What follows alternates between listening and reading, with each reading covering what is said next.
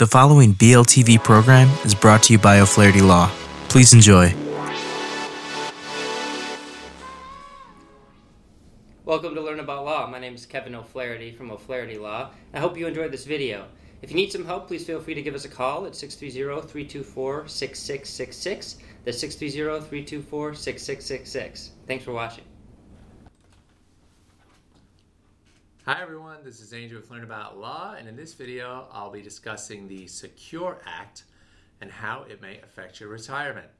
So, the Secure Act was signed into law on December 20th, 2019. It was one of the largest retirement and tax-related overhauls of the last 10 years, and despite lagging in the Senate, it did receive support on both sides of the aisle as a drastic improvement to an antiquated retirement system.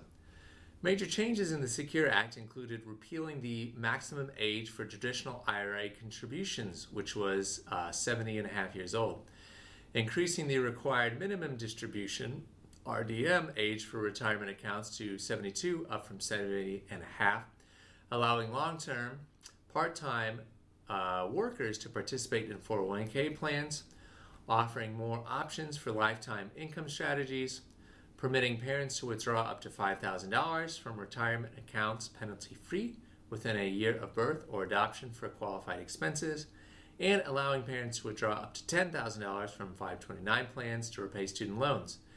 It also contained provisions that changed how certain inherited retirement accounts must be withdrawn over the beneficiary's lifetime.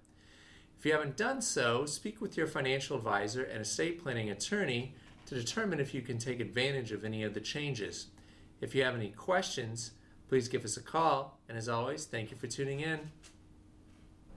Hi, this is Kevin O'Flaherty again. I hope you enjoyed that video. We have many geographical locations for your convenience, so if you need some help, give us a call at 630-324-6666. That's 630-324-6666. Thanks again.